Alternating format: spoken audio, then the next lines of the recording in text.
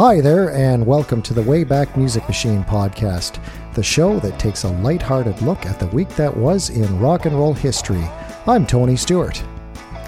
I'm Aaron Badgley. So Aaron, we are doing something a little bit different today. We've done this once before, but we're kind of making it more official. What are we doing?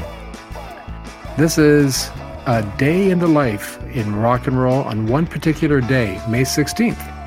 Yeah, so we're going to look back at 3 stories from May 16th, and our Memphis to Merseyside moment is also going to be from the 16th of May. I can't wait. This is going to be a great trip, and I think we're going to be going all over the place. So, you ready to buckle up and hit the road? I'm already buckled. All right, let's go.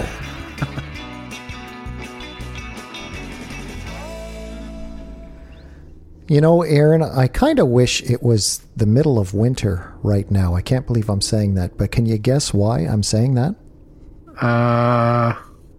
Why?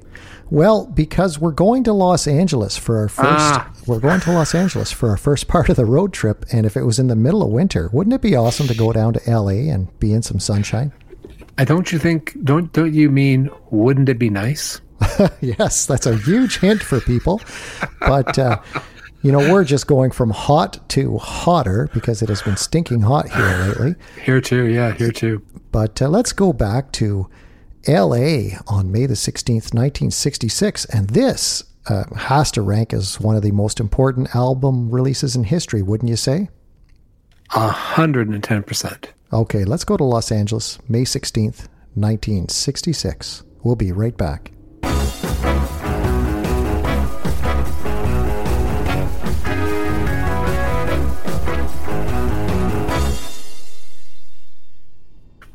So, Tony, we're here in Los Angeles to celebrate, I guess, or acknowledge the release of a landmark album by the Beach Boys called Pet Sounds. And just a reminder, at this point, the Beach Boys were Brian Wilson, Carl Wilson, he played guitar and vocals, Mike Love, their cousin, vocals, Dennis Wilson, another Wilson brother, was on drums.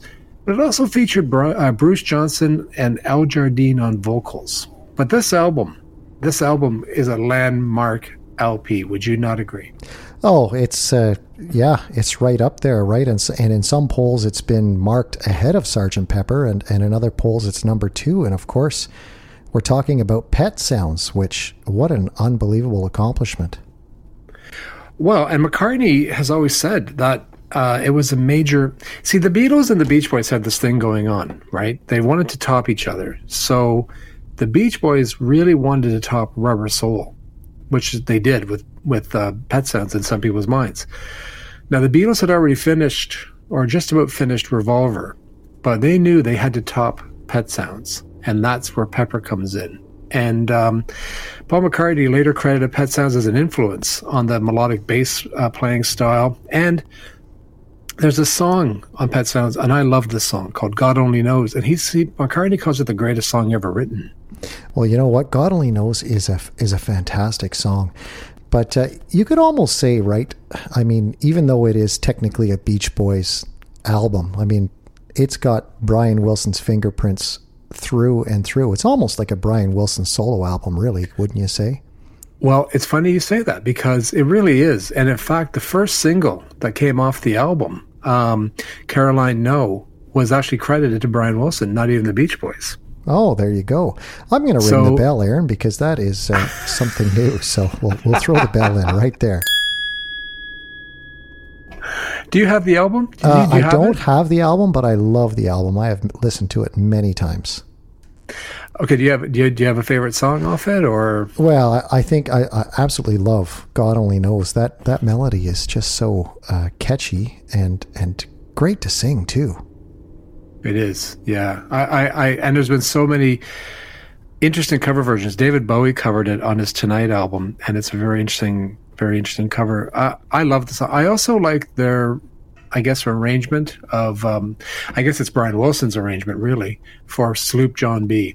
Yeah, that is a fantastic arrangement as well. And, some players who are on the guitar, Glenn Campbell was involved with the album. And Doris Day's son, I was just reading your notes. I love that. Terry Melcher. So there's a little Doris Day connection there. Well, and there's a Charlie Manson connection because Terry Melcher was the intended victim for the Sharon Tate murders. When Manson hit that mansion, they thought Terry Melcher was staying there. Unfortunately, or fortunately, I mean, it's unfortunate for everybody, but yeah, Terry Melcher was a incredible record producer. Produced his mom actually, which was beautiful. But yeah, the Wrecking Crew really played with the Beach Boys on the album, which again, to your point, you said it's more of a solo album. It really was. I mean, it was written entirely by Brian Wilson, and some lyrics were written by Tony Asher. He, you know the story, right? Brian Wilson thought, I'm not going to tour with the band. I'll stay back, put the albums together. The band can go and tour. Yeah. That didn't last long because Brian didn't last long, unfortunately. But no, he ended up spending was it a year in his bedroom? Was it a year or 2 years? I'm trying to remember. A decade, I thought. Yeah. It was a long time, regardless, for sure. But, when you were mentioning that Charlie Manson connection, you could almost do a whole show about the connection between Charles Manson and the Beach Boys. I remember watching a documentary about that, and it's like, wow. You're 100% right, and it's a dark story. But I'm just going to go on. I'm going to digress for a second. Have you ever heard Charlie Manson's one and only album called Lie? I have, actually. Yeah. Okay? He's gone, so you can say what you want. What did you think of it? Well, I didn't think much of it, to be honest, but I don't know whether to. It's also hard. It's hard to separate the man from the music too, right? Because it's Charles Manson. Yeah, but it's pretty bad music. Well, it is bad music, but the fact that it's Charles Manson makes it even worse, right? So Pet Sounds, back to Pet Sounds, it's been one of those albums that's, you said, is always in the top 10 of best albums of all time. Interestingly, though, Tony, it didn't do that great on the chart. Well, let me rephrase that. It didn't do as well as you would expect it to have done. No, I was shocked when I saw where it charted in the U.S., right? What did it make it to number 10? So, because it's not funny, I don't know why I laughed, but number 1 was the Beatles yesterday and today. And Brian Wilson wanted to best the Beatles. And I thought it was amusing that a compilation album of some older Beatle tracks was at number 1, while the Beach Boys' classic album peaked at 10. But they couldn't knock Sound of Music out of number 1 in the UK either. Yeah, it's that is astounding, though, isn't it? That Pet Sounds never hit number 1. That is wild. Well, it's just well, neither did Ziggy Stardust yeah, that's true. So many classic albums, but I just find that fun. And the story about the album after Pet Sounds was going to be called Vegetables. No, I'm serious. I swear. And unfortunately, Brian snapped during the recording after hearing Pepper, and he never finished it. And finally, no, it wasn't called Vegetables. The song on the album was called Vegetables. The album was called Smiley Smile, or Smile. The song Vegetables, however, features Paul McCartney chewing celery in rhythm. I think I remember reading about that, yeah. Yeah, sorry, I got the titles wrong. Vegetables was the song, Smile was the album. Smile was never completed. It came out in the 2000s, kind of a sewn-together Frankenstein's monster version of an album. But he just never finished it. And it's too bad because it has Good Vibrations on it, which is my favorite Beach Boys song of all time. Though, how do you... I would love to have been back there when Sgt. Pepper came out, and just to see the reaction in person of other bands, because the Beatles threw down the gauntlet, right? All right, here you go. Sure did. Yeah. Top this. Well, yeah.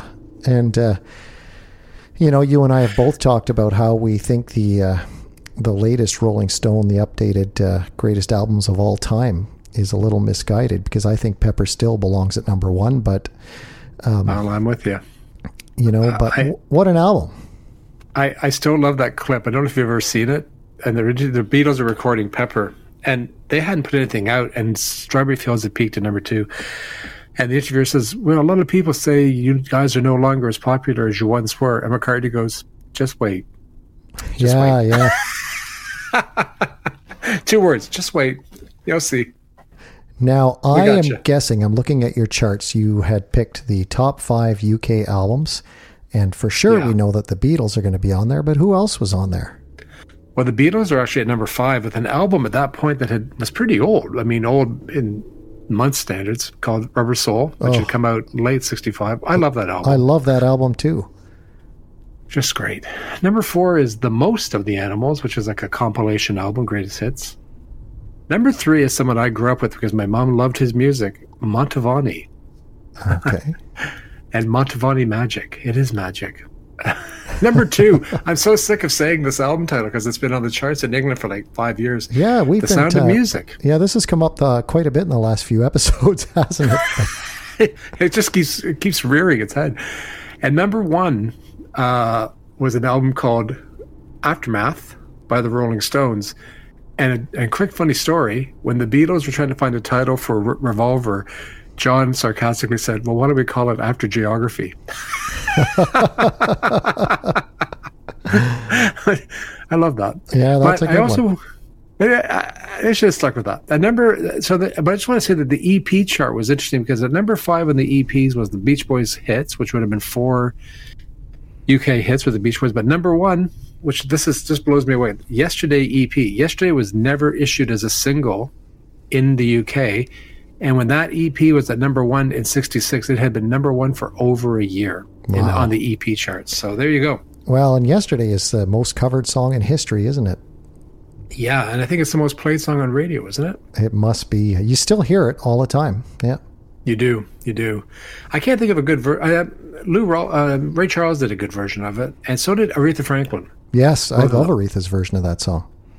And Elvis did an okay version of it. Well, you know what? I think we should head to the next stage of our journey. We're going to May 16th, 1990, and we're going to be talking about a guy who he wasn't a rock musician himself, but he certainly had a lot to do with rock musicians. So let's head to May 16th, 1990, and we will be right back.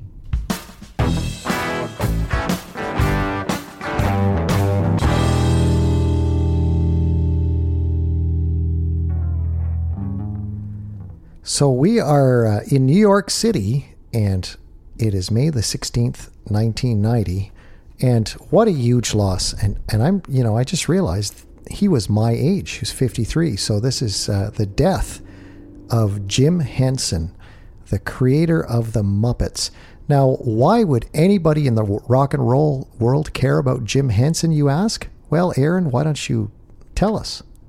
Well, first of all, Tony, 53 is so young, isn't it? It is.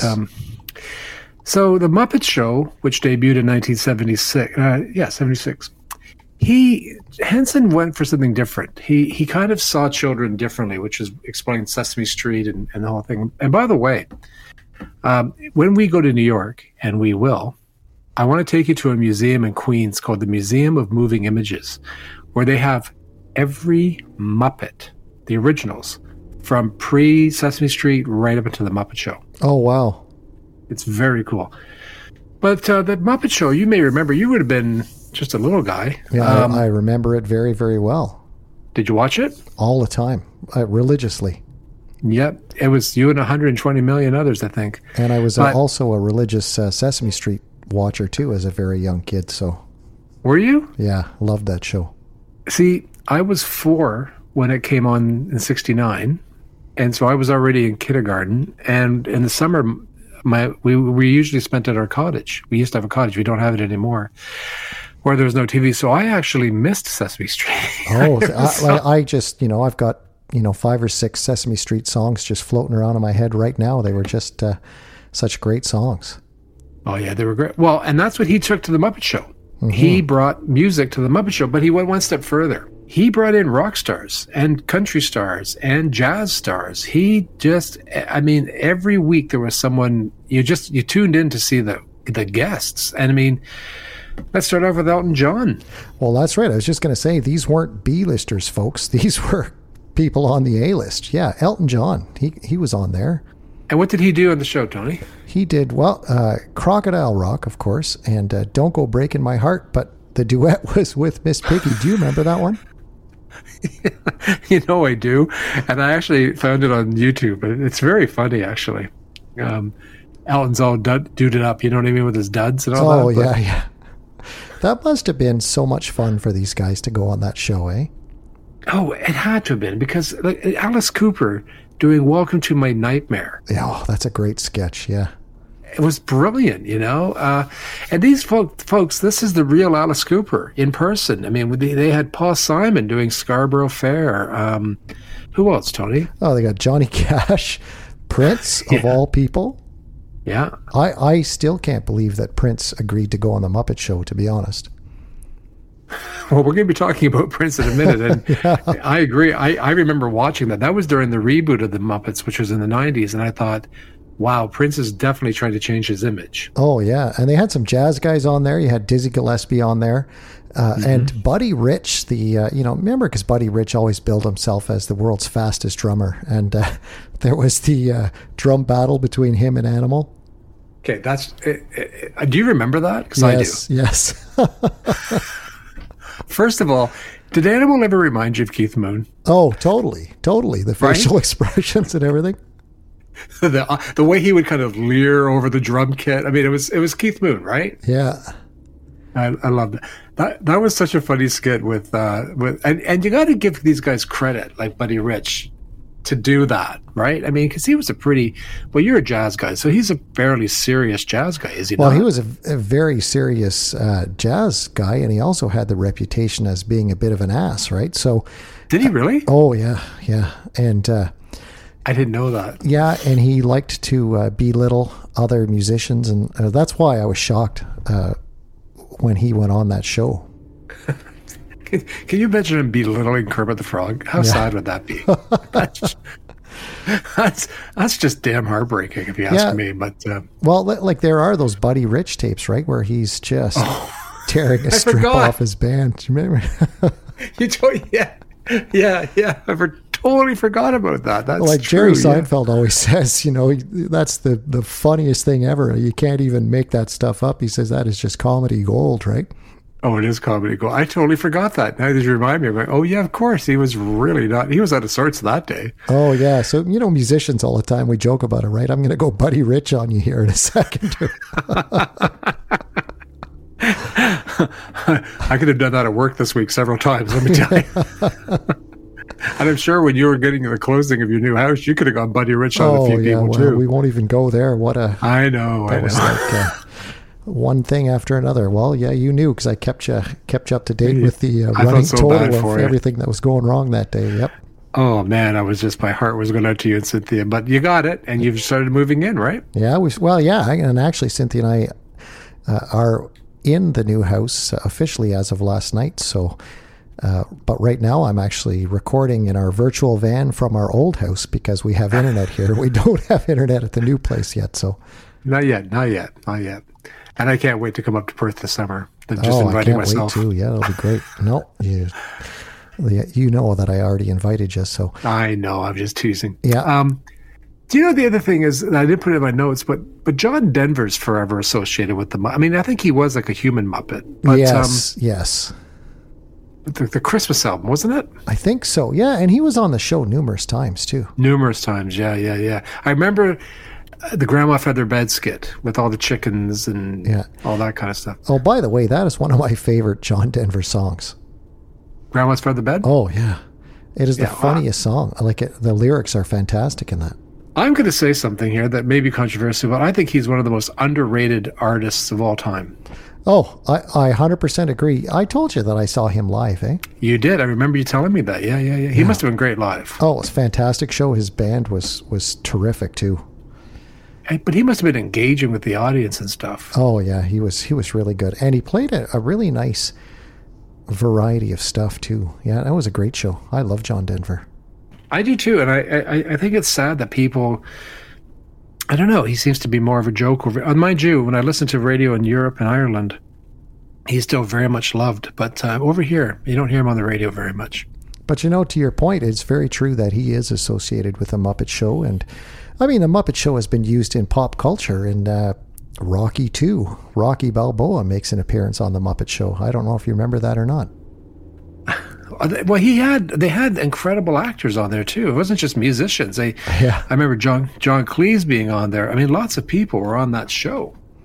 Well, that's exactly. So you know what? This was a nice chance for us to celebrate the life of Jim Henson, and incredible guy. Well, incredible genius. And so was his son. I mean, his son took over the Muppets after Jim passed away in 1990. And his son died very young too, though, which is really sad. Now, do you remember, I have a favorite. I love the Debbie Harry and Kermit the Frog Rainbow Connection. I love that. I was just going to bring it up because I was thinking Deborah Harry doing Call Me, but I remember when they did Rainbow Connection. Yeah, beautiful. Yeah, that's a great sketch. Now, this is new. Holy cow, I'm looking at your charts here. This is something you've never done, so you've topped yourself yet again. What do you got here? Well, before I do those charts, I just want to mention that in England, the Muppet Show TV album made #1. Oh, this is how popular they were. And there was a single released off the album by Robin the Frog, who's Kermit's nephew, of course. A song called Halfway Up the Stairs, which I love, by the way. It's a beautiful song. It features, it was based on an A.A. Milne poem. And that made #7 in the UK chart. So let me just say that in England, the Muppets were a big deal. But I went Billboard Top 5 Kids Videos for 1990, May 16th, 1990. Teenage Mutant Ninja Turtles were pretty big on the video sales. What, 3 out of the top 5, hey? The Beatles of kids' videos. Number 5 is Teenage Mutant Ninja Turtles, Hot Roddin'. Number 4 is The Land Before Time. Great movie. I remember that movie, yep. Beautiful film. But you were probably a kid when it came out. I'm just kidding. Just teasing. Number 3 is I still have PTSD from this movie. Sorry, I do. Bambi. Have you ever seen that? I'm taking a little diversion here off the road. I know where you're going. You know where I'm going? Have you ever seen the Bambi versus Godzilla little short that was made? It is. It is a work of freaking art. Yes, it is.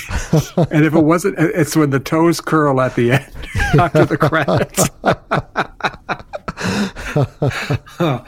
Oh my gosh, that is just an absolute brilliant little short. And it is short. Yeah, it is short. And it's all in black and white. And yeah, it's great. I think they're pencil drawings or something. Yeah, it's pencil. Yeah. Number 2 is Teenage Mutant Ninja Turtles with killer pizzas. Probably pizzas from LA, trust me on this one. And number 1 is Teenage Mutant Ninja Turtles, Cowabunga Dude. But interesting, when I was looking at this chart in the Billboard magazine, I couldn't resist this. On the self-help video, I don't find this giggly. On the self-help video chart, number 4 is How to Play Bridge with Omar Sharif. That is so out there. You want to talk random? Yeah, exactly. I thought I might see Jane Fonda and all that stuff. No, Omar Sharif. Oh man. Well, you know what? All this kids video talk has made me thirsty. I need a glass of water. But what do you say we take a quick commercial break? Kool-Aid. Do you want Kool-Aid? Kool-Aid, man. I'll look for a Kool-Aid commercial. Kool-Aid tastes great. Yeah, okay. that's right. Yeah. Okay, we'll be right back.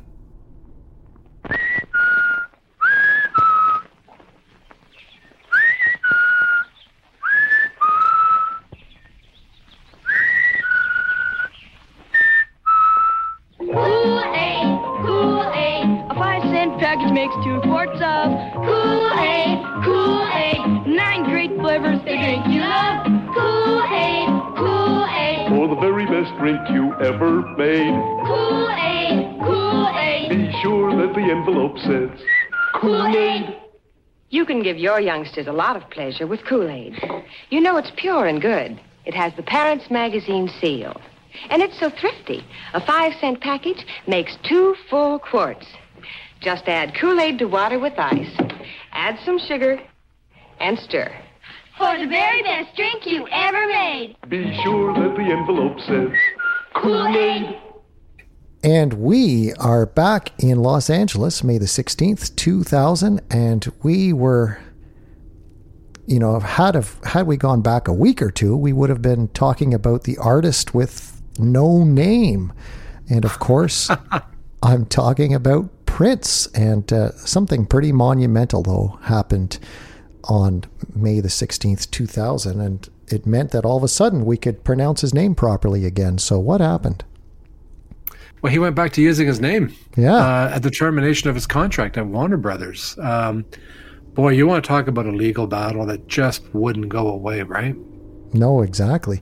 And that was fascinating to watch the whole thing because, he was using his platform to try to coerce the label to just let me go, let me get out of this contract. And he said it felt like indentured servitude or even slavery, right? The way that he was tied to that contract.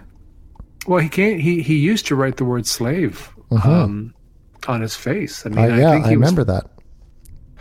I think he was very clear how he felt with Warner Brothers and their contract. And what can you say?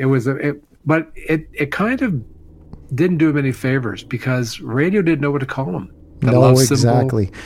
And you remember how much ridicule he faced over that? Well,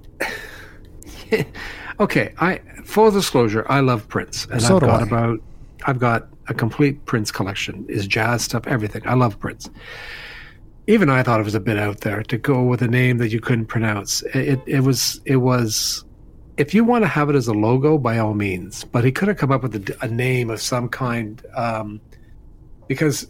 Listen, I worked in radio, and disc jockeys are notoriously lazy. And if you had to write out the artist formerly known as Prince on a log sheet, you're not doing it.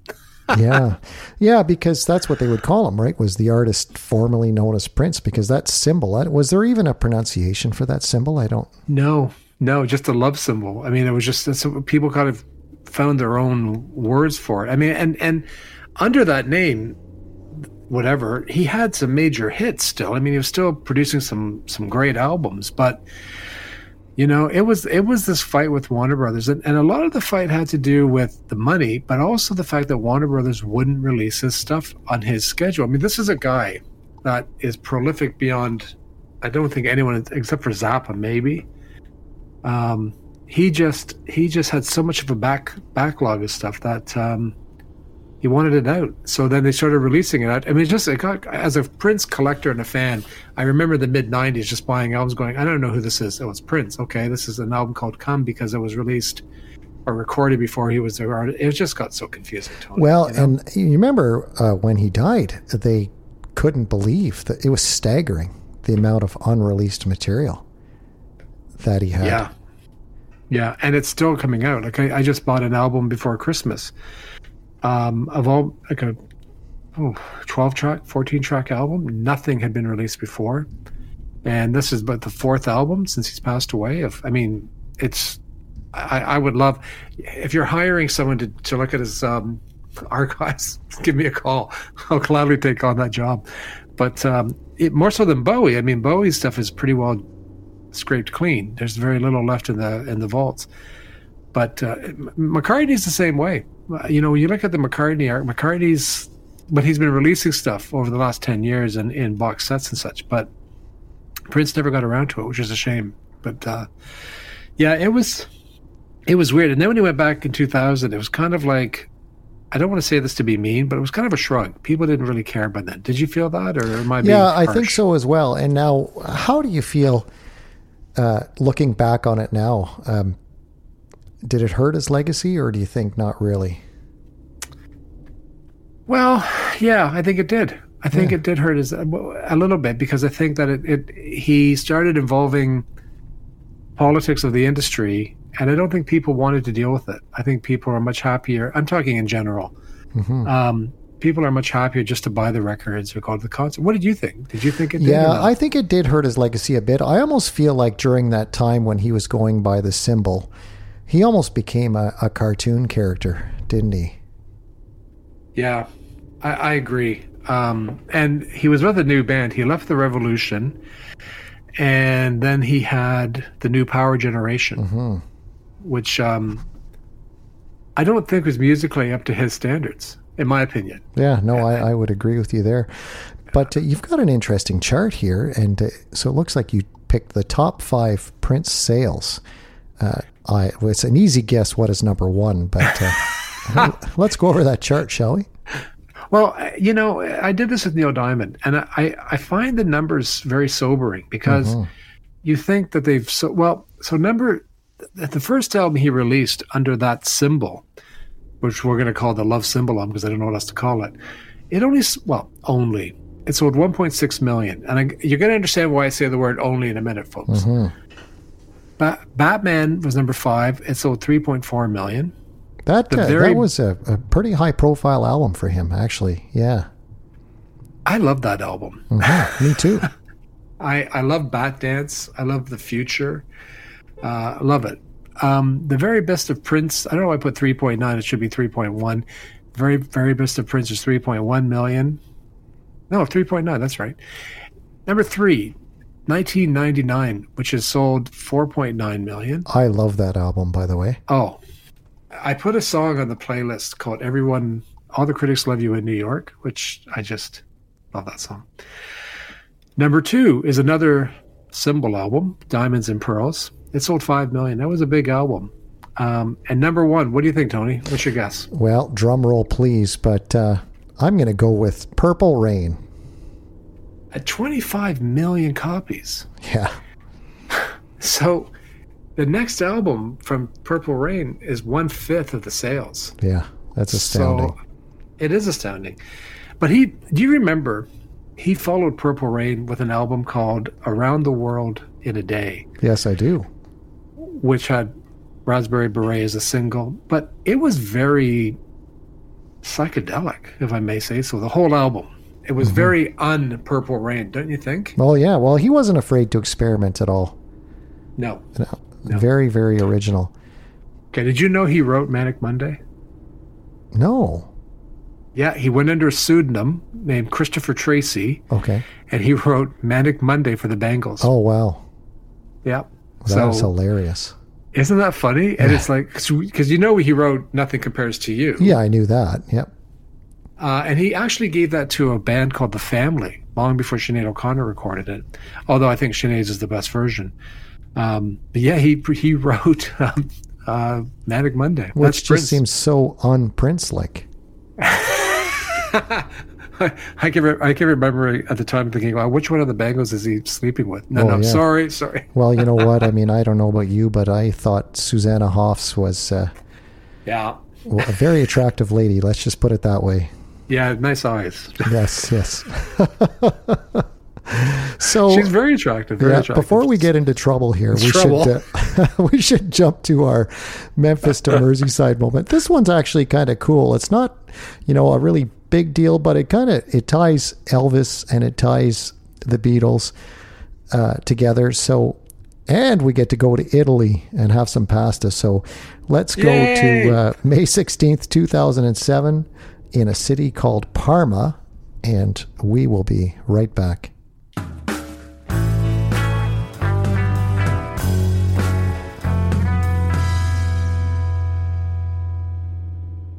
So here we are in Italy, but, I have to confess that during the break we were chatting about a little locker room talk, shall we say, about Susanna Hoffs.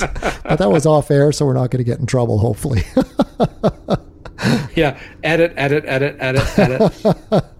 So we're here in Parma, Italy, and it is May the 16th, 2007, and this just shows why Italians are known for their good taste around the world. Besides the food, which Parma must have fantastic food.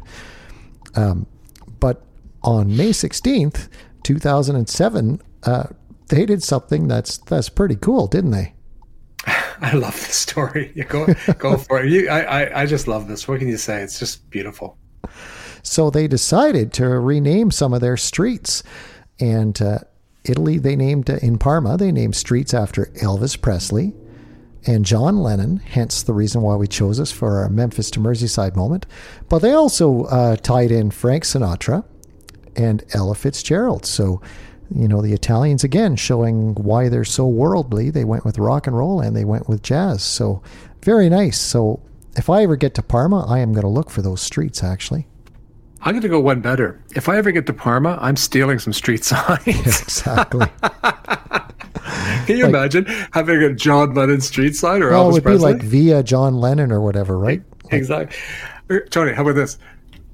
You hang a left on Elvis Presley Avenue, then you hang a right on Frank Sinatra. Yeah, that's right. So anyway, not the most monumental Memphis to Merseyside moment that we've ever done, but a cool one. Just one of those ones that's a little bit out there, don't you think? I like the fact that so much happened on May 16th through so many decades, 60s, 90s, 2000s. And I think once in a while we should do this, like a day in the life. And it ties in with Sgt. Pepper, which was influenced by Pet Sounds. You see, it's all connected, folks. It's all connected. That's right. We know what we're doing, believe it or not. Well, you do. I'm not so sure about me. And on that note, well, you know what? I think we're both doing a pretty good job of tying this all together, eh? Hey, let's not forget, before we go, have you ever heard Prince do While My Guitar Gently Weeps on the Rock and Roll Hall of Fame? Well, yeah, that's legendary. It is legendary. I should see if I can put that on the playlist, okay? Now, I got a question for you before we go as well. Yeah. When he tosses the guitar, at the end of the solo, when he throws the guitar up, who caught that? I have no idea. I've watched that video clip so many times trying to figure out who actually caught it, because it's a good catch though, don't you think? Oh yeah, because he just tosses it straight up in the air. I would have loved to have been at that Rock and Roll Hall of Fame. Let me see if it's on Spotify, Tony, and if I can add it, I'm going to add it. Okay. Do you remember the grin on Danny Harrison's face when Prince was taking that solo? If he wasn't grinning, I would take him to the hospital. Well, yeah, and the rest of the guys are just like, you know what? Let's just let him go. Well, what else are you going to do? I mean, you got this. I mean, it's astounding. Listen, you got to admit, Prince is up there with Hendrix, all the great guitarists, right? Yeah, without question. It was a fantastic moment. That must have been wonderful to be in the audience for that. I would have cried. I cried watching it. Yeah, it's fantastic. Hey, I found it on Spotify, so it's on the list, man. Oh, great. Yeah, one of the truly great guitar solos. And on that note, folks, we are at the end of our road trip. And, just like to point out that all the music today was written by my good friend, Rick Denis. And what can we say about you, our listeners? We just appreciate everything you do in terms of sharing the show and commenting and giving us feedback. And just tuning in to listen every week. We are so grateful, aren't we? 110%. And you know what? I love the sharing on Facebook or any kind of social media and the comments. It really means the world to both of us. And last week, Aaron, I kind of came up with a new sign off, which I kind of love it. I was hoping you're going to do it again. Yeah, let's do it again. So you know what? If the man is getting you down, just keep on rocking, and we will be in your headphones very soon. Thanks for listening, folks.